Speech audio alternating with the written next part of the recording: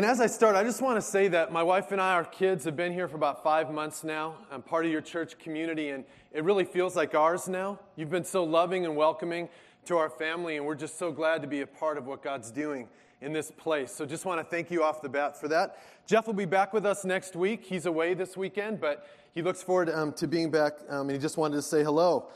We are in a series called The Bible, based on the television miniseries by Mark Burnett and Roma Downey. And when they set out to make this 4-year-long project of this miniseries, they had no idea the impact it would have. They hoped it would have an impact, but how could they have known that over 100 million people would have watched it? And just recently, it's become the #1 DVD sold of all time globally, worldwide. So we are in a series entitled The Bible, and we're looking at different key moments in the history of the Bible, key major stories, these pivotal moments in history. When we started, we looked at the story of creation, and then we moved into the story of God's people, looking at people like Abraham and King David. The last couple of weeks, we've looked at the life of Jesus, and this morning, we're going to take a look at the cross. One could argue that the cross is the most important moment in history, a focal point.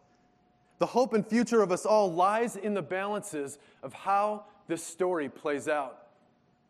All of the Old Testament stories point to this moment. And in the New Testament, it either points to the cross or looks back at what took place on the cross. The cross is where history was changed, and the trajectory of humanity changed as a result of what took place on the cross. And you know what? All we need to do is just open our eyes going throughout our day, and we'll see crosses everywhere we go. It doesn't take long to see an image of the cross. In fact, this past week I Googled, in the Google line, cross-shaped stuff. And you'd be amazed at what I found. Here's a couple images that I saw while looking. A tattoo, pretty common. Some of you, who has a tattoo cross? Some of you may have that. A lot of different types of tattoos, tattoo crosses. From Heavenly Creations, a cross-shaped cookie with extra heavenly frosting. Have any of you ever had one of these? Amazingly delicious. Next. A USB port. It's a necklace, and all the information of the universe is captured right in that cross. Next. Popsicles. Not only is it a delicious treat, but Jesus is right there at the end on the cross. Kind of disturbing. Bubbles. Heavenly, joyful bubbles. With every blow, joy permeates out. Testaments. Tell me you've never had a testament. Please, tell me. Evil, bad breath. One testament, it's gone. Gone, gone, gone. Next, or gum. What kind of power strip do you have? Ultimate power of the universe, captured right there in the cross. Next. Air freshener. For bad, that's not very funny, is it? Air freshener, spiritual air freshener, kind of weird, strange. Next.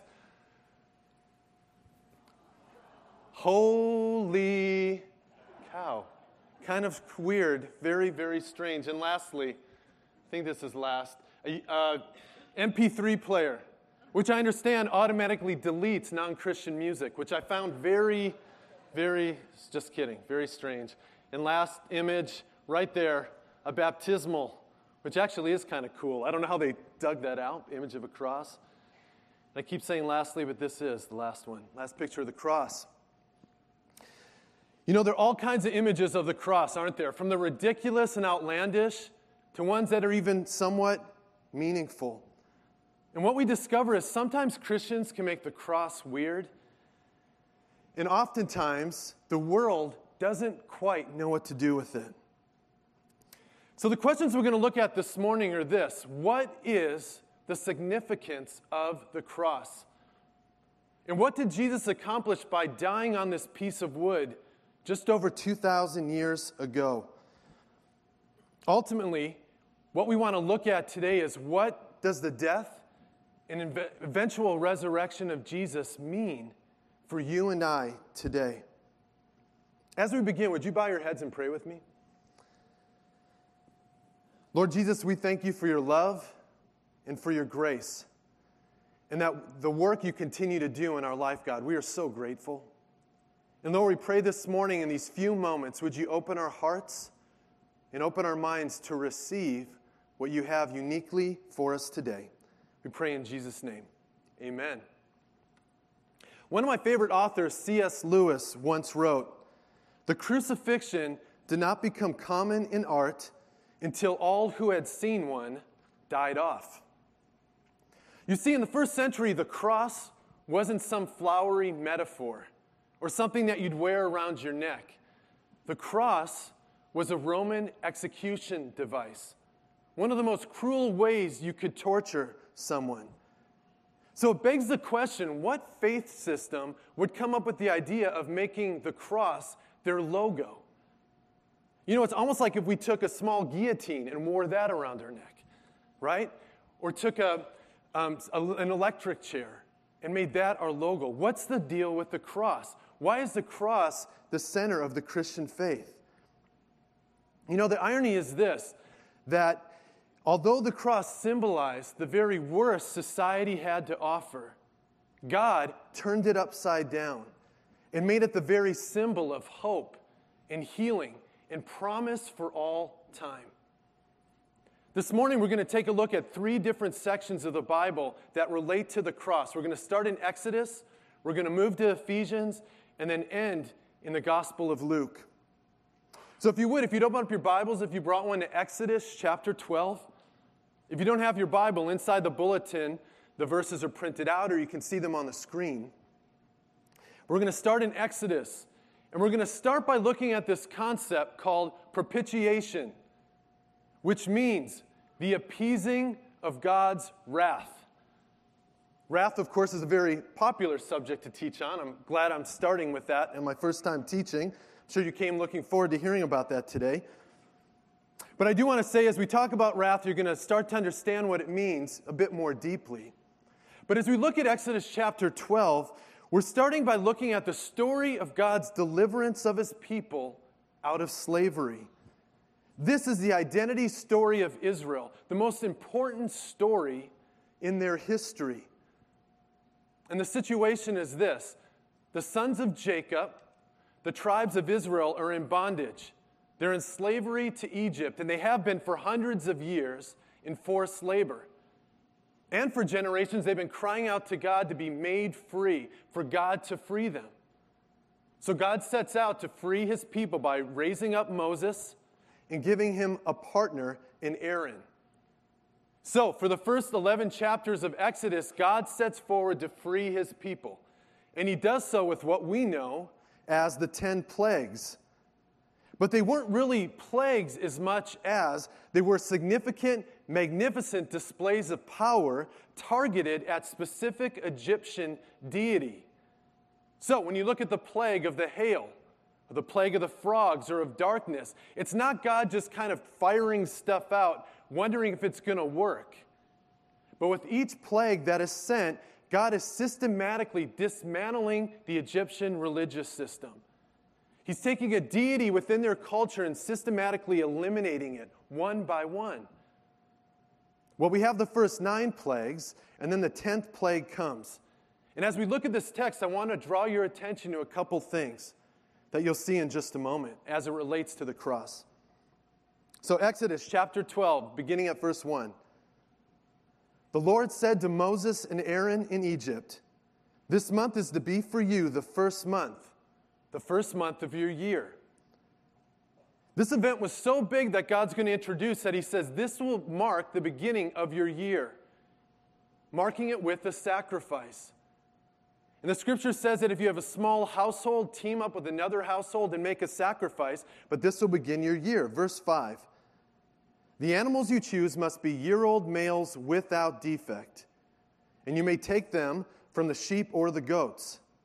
Take care of them until the 14th day of the month, when all the members of the community of Israel must slaughter them at twilight.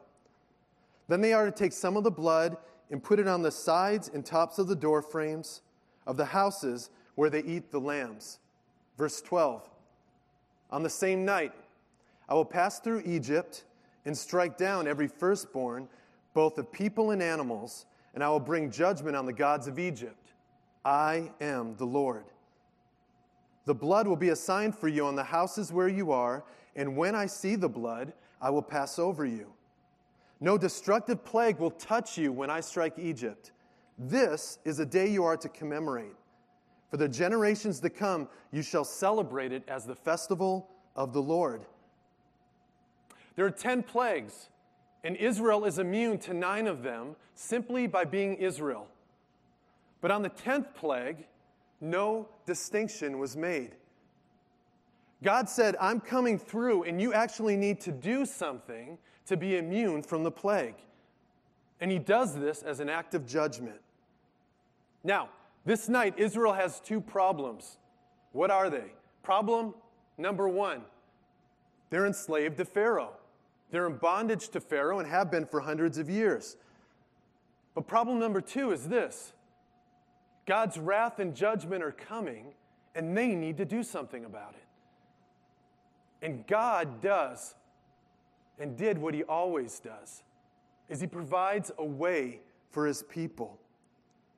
God set forward for them a way to be protected, and he did this through the Passover lamb.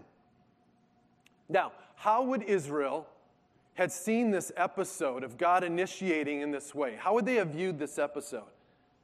Well, number 1, they would have seen God as judge. Knowing that God hates sin, he opposes our evil, and he works against it. You know, as we read through the scriptures and find different attributes of God, one that's spoken so often of is God's holiness. And in the Hebrew scriptures, they didn't italicize words or embolden them to highlight the point or the word. What they did is they repeated it over and over again. So time and time throughout the Bible, cover to cover, we'll read a phrase like, holy, holy, holy is the Lord God Almighty. Holy, holy, holy, meaning that God is holy, perfect, set apart, blameless, without sin. That God is perfect and we are not. That we are sinful people in need of a Savior. The idea is that Israel would have understood God as judge, that he won't tolerate idolatry or false gods of any kind, hence the plagues. However, they would have also seen God as Redeemer. They would have seen God as Redeemer because they knew there was nothing they could do to get rid of the plagues, to overcome God's wrath. They knew there was nothing they could do in themselves to become immune to what was coming. They knew that God had to provide a way, that God had to provide a sacrifice. And he did with the lamb that was without defect, anointing the doorposts. The second thing I want you to notice is this, that God is a covenant God. That God is a covenant God, that in doing this whole act, he was reinforcing his relationship with Israel by giving them something to do, to act in their salvation. You see, it wasn't enough for them to have their neighbor put blood on their doorposts. The neighbor to do it, they needed to do it too. They needed to do something.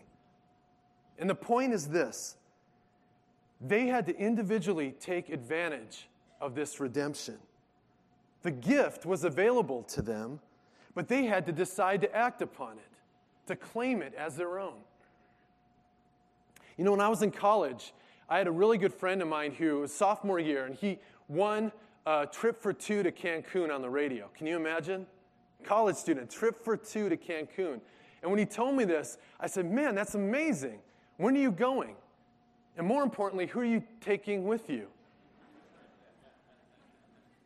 And I said, man, what are we going to do? And I said this, and he goes, oh, I'm not going to take it. I'm not going to go.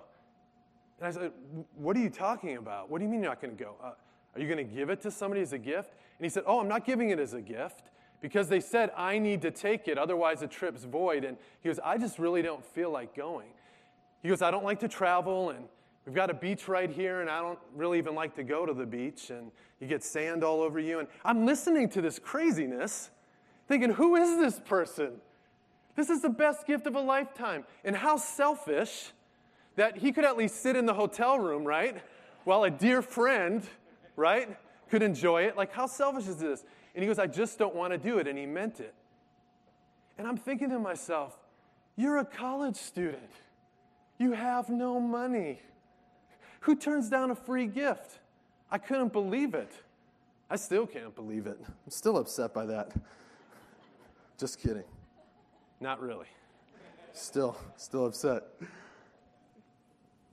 For Israel, God gives them this gift. No strings attached. It's there for the taking.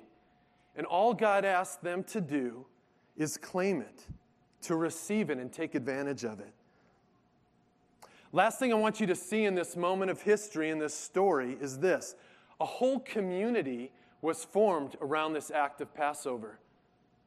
God formed a whole community around it to signify that God saved the people from something, sin, death, and captivity, to something, life, freedom, relationship with God. And this Passover meal, this communal meal, was to be celebrated time and time again to remember what God did. And if you talk to any Jewish person, they will tell you that Passover is a big deal and is celebrated time and again. To recap, Israel faces two problems: slavery and God's wrath. And what does God do? He reveals himself as judge and redeemer.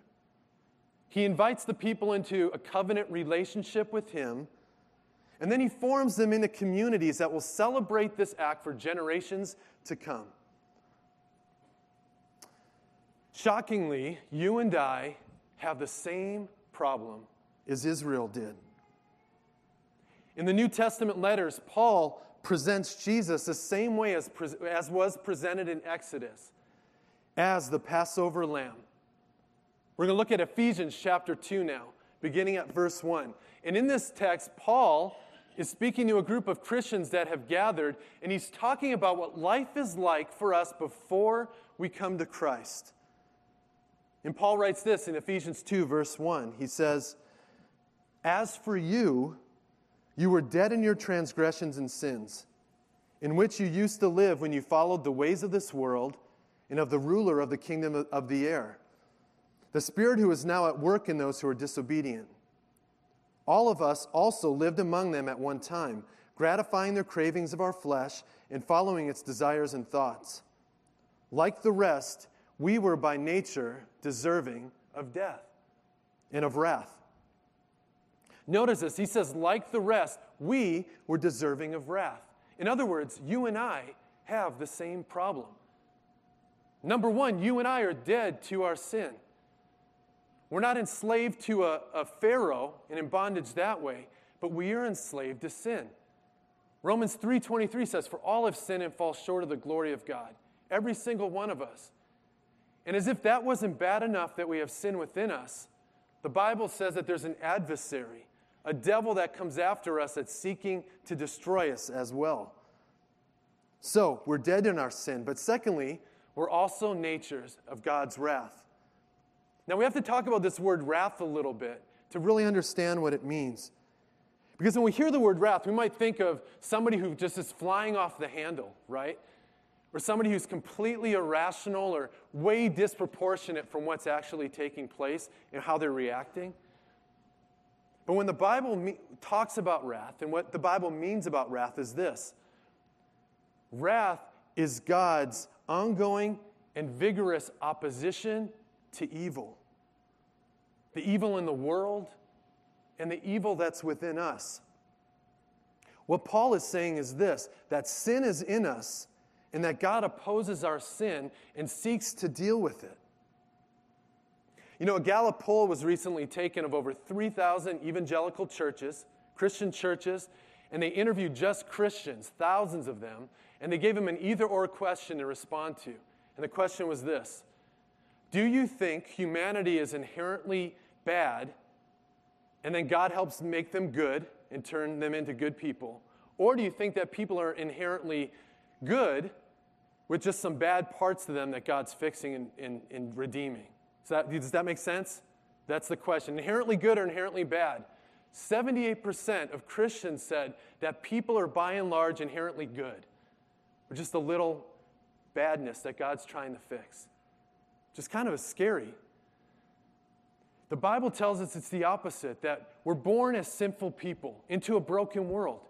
We're born sinful people. And if you don't believe that, all you need to do is look at any little kid, little child, and you don't have to teach them to be selfish, do you? You have to teach a child to give, right? You have to teach them to give. We're all born broken, sinful people. So I ask you, does God love us? Yes. Does God hate our sin? Yes. And here's the good news. The cross is where wrath and love meet. Paul in Ephesians chapter 2 says it this way in verse 4. He says, because of his great love for us, God, who is rich in mercy, made us alive with Christ, even when we were dead in our transgressions. It is by grace you have been saved through faith.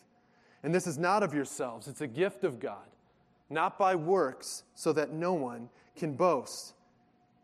It's this idea of God's wrath and righteous anger and love coinciding and coexisting. Here's two quick pictures maybe that will help you understand it a bit more. Say you're a parent and you walk into your child's room and there's a stranger in that room torturing your child. Would it not be immoral to feel rage and wrath in that moment and wanting to rescue your child from that pain? Or put another way, someone you dearly, dearly love has cancer that's eating away at their body and they have 3 months to live and they will die. Would you not hate the cancer and do all that you could in your power to remove that out of love? When we look, I know those aren't perfect examples, but when we look at wrath of God towards our sin and at the same time a loving God that cares about us deeply, that's maybe the clearest picture we get of that God loves us so much that he sent his son to die on a cross for us so that we might live, justifying the wrath of sin once and for all so that we can live in Christ. All four of the Gospels, Matthew, Mark, Luke, and John, share the crucifixion story and the resurrection. And as we come in here to land today, we're going to look at the Gospel of Luke, chapter 23. At this moment in history, the crucifixion. And it says this, when they came to the place called the Skull, and I'll stop there for a moment. The skull was also known as Golgotha, where they would crucify the hardest of criminals. And you remember a few weeks ago when we talked about Abraham? And God called Abraham to sacrifice Isaac, his son, on Mount Moriah? And remember, right before Abraham was about to sacrifice Isaac, God said, no, wait. I've got a replacement sacrifice. And in the thicket, there was a ram, a lamb, that was without defect. And God said, sacrifice that lamb. Remember that? That location where that moment happened with Abraham and Isaac was just yards away from where Jesus, also known as the Lamb of God, was crucified. Basically the same area. Isn't that interesting? So verse 33 says, when they came to the place called the Skull, they crucified him there, along with the criminals, one on his right and one on his left. Jesus said, Father, forgive them, for they know not what they're doing. And they divided up his clothes by casting lots.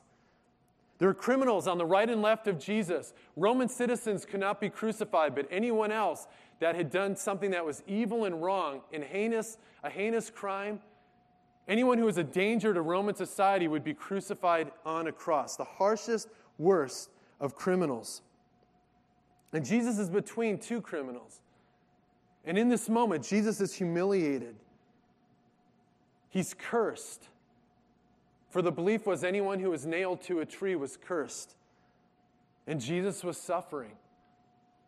He was suffocating. He was bleeding out, a tearing of the skin and his ligaments. And while Jesus hung on this cross, people mocked him.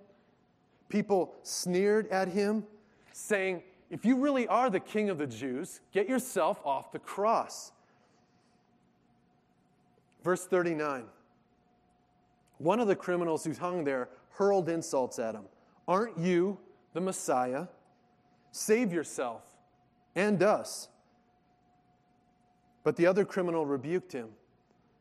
Don't you fear God, he said, Fear means reverence, not afraid of. Don't you fear God, since you're under the same sentence? We are punished justly, for we're getting what our deeds deserve. But this man has done nothing wrong. Then he said to Jesus, remember me when you enter your kingdom. And Jesus said, truly I tell you, today you'll be with me in paradise. There are two thieves. One mocks Jesus. He has no remorse or repentance in his heart, only arrogance and self-interest. But the other thief is a model to us all. This other thief is the first person in this whole drama to equate what God is doing with what Jesus is doing. He also admits his guilt, and he confesses his sin, and he professes that Jesus is Lord. And he knows that Jesus is the Son of God, and through those eyes of faith, he says, remember me. Now, this criminal would be dead probably within the hour. And he had no opportunity to make things right, to do enough good deeds in his life for God to forgive him and say he's a good person. He was going to die. And yet this man received eternal life with God, forgiveness of his sins, life everlasting. The same reward someone who knew Jesus from the age of a child and followed God his entire life or her entire life, who would go to heaven, this criminal received the same reward. And you might be thinking, that's crazy. That's not fair. It isn't. That's grace, right? That's what grace is, getting what we utterly don't deserve. And finally, verse 43, it says this, it was about noon, and darkness came over the land until 3 p.m, for the sun stopped shining. And the curtain of the temple was torn in two. And Jesus called out in a loud voice, Father, into your hands I commit my spirit. And when he said this, he breathed his last. The centurion, seeing what had happened, praised God and said, surely this was a righteous man. What is the significance of the cross and what Jesus accomplished on the cross? Jesus, by dying on a cross and rising again, made us right with God. 2 Corinthians chapter 5, verse 21 says this, God made him who had no sin, Jesus, to be sin for us, so that in him we might become the righteousness of God. When Jesus was on the cross, he took all of our sins, past, present, and future. Any sin you've ever committed or will commit till the day you die, or I've committed, Jesus took on the cross and paid for once and for all so that we wouldn't have to pay. And what does Jesus' death and resurrection mean for us today? That we have life, that we're given life. And this life that we're given isn't only a ticket to heaven that when we come to faith in Jesus, we punch the ticket and then we just kind of wait for Jesus to come back so we can spend eternity with God.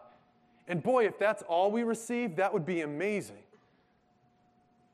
But Jesus says, and we read throughout the New Testament, that we're given life today and to have life abundantly, that God gives us life today to live as redemptive people, to be redeemers of the world with Jesus, and to take part in his kingdom work. You know, I know for a fact here today, I'm just convinced of it, that there are those of you here that feel like you've sinned so much in your life, or are such a broken person that God could never forgive you. Or even if God did forgive you, that God could never use your story for good. That in some way you've done enough bad in your life that you've disqualified yourself from God's grace. You've disqualified yourself perhaps of being used for his kingdom work. But that couldn't be further from the truth. You know, I grew up in the great state of Wisconsin. Thank you. I'm so happy you guys love Wisconsin. There's a little turn right there. Cheesehead country, state of the world. I grew up in Wisconsin, and my dream, as most people in Wisconsin, was to either head left to the East Coast or right. Or is that the right deal? Or whatever. Go to East Coast or West Coast. I wanted to come to California. And my goal was to get to California, although I came out to be a student at Concordia University in Irvine. That got me out here. But my goal was to either be a professional baseball player, an actor, or a rock star. And I told God, any of the three, you choose, any one I'll do. Those are the three choices. That was my goal. And shortly after coming to school, I wandered into Mariners Church. Some friends brought me, and that weekend, my first time there, the new youth pastor was speaking, and he said he was recruiting a team of volunteers to work with high school students. And I said, that sounds like fun. My two friends and I signed up, and we got involved. And my plan was to sit in the background for quite a while until I got comfortable and got settled in. But within like 3 weeks, I was just assigned a small group. And the leader said, I need you to lead this small group of these students. And there were 6 guys at first. And these weren't just any students. These were the coolest kids at Corona Del Mar High School. Like the most popular kids, okay? Most popular guys. Half of them had agents. There were like 2 professional surfers. Some of the guys were in a rock band. Like, these are the guys. And for a while, they partied every weekend. But for some reason, they never missed small group on Wednesday nights. I think it's probably because their parents drove them there, but they never missed. And they were there week after week. And I can remember in the beginning, my hands were so clammy at first. I'd sit in the car 20 minutes outside the house, just going over my lesson plan. My hands were like, I was nervous, clammy. I went in and teach a lesson, and week after week, I didn't know if they got it, and I kind of felt like, am I making any impact? One week, in fact, I spoke on how far is too far in a dating relationship. And I had a chart, nice little chart, a little line that went across with markers. Have any of you gone through that excruciating lesson? And I remember the guys just sitting there looking at each other like, is this guy for real? This guy, what's going on here? Just humiliating. Well, fast forward 3 months. I feel like a failure. Camp Surf is coming up for a weekend getaway, and I think to myself, I'm going to go on this trip, and if I don't feel connected by the end of this trip, I'm probably going to transition out. So we go to Camp Surf down in San Diego. I don't know if you guys know this about Wisconsin. There's not much surfing happening. I wasn't much of a surfer. I went in the water the first 10 minutes, got out, and spent the whole weekend holding everyone's towels, waving at everyone, kind of high fives, and yeah, it was lame. Fast forward, final night. We're all around the campfire. Campfire's going. Students are all in their beach chairs. And, roasting marshmallows, great time. And the leaders come up front to do a skit. And I get cast, somewhat against my will, as guess what? A surfer.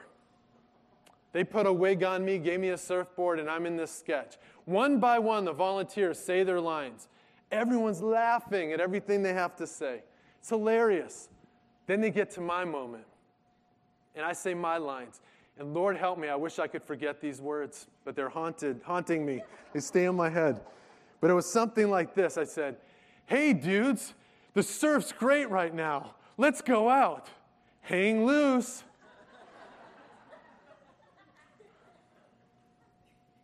Crickets. I don't know if they just totally felt sorry for me, or if they just thought I was the biggest loser in the entire world. But I can remember walking back at that moment, walking back to my tent, and I was done. I was walking back, and I was going to tell the leader I was sick, and I was getting in my car and leaving in the next 10 minutes. I was humiliated. Well, I go walking out, and this kid, Chris, comes up to me. He had been new to my small group. He'd come for about a month, and he'd come, and he goes, Mike, can I talk to you for a moment? And I said, yeah, what's going on? And he said, Mike, you know what? I know I'm new to the group, the small group, and the guys have been so welcoming and inviting. But I got to tell you, I just don't feel like I fit in here. And everyone's been nice, but I kind of came, Mike, on this trip to see if I could finally start connecting, and I just still didn't feel it. And then I watched you tonight, Mike, in that skit, just humiliate yourself. And that's what he said. And he said, I realize now I can fit here. He said that. Like everyone can belong here. And you know what? During that night, Chris and I talked for a few hours. And we found out that we both came from pretty messed up homes, that our parents divorced at a young age. Our dads were alcoholics. We found out we had similar stories and not feeling like we fit in oftentimes. And this is what I took away from that time, is I tried all these things to make myself look good, and like if I could just use all my strengths, God would use it. But do you know what he used?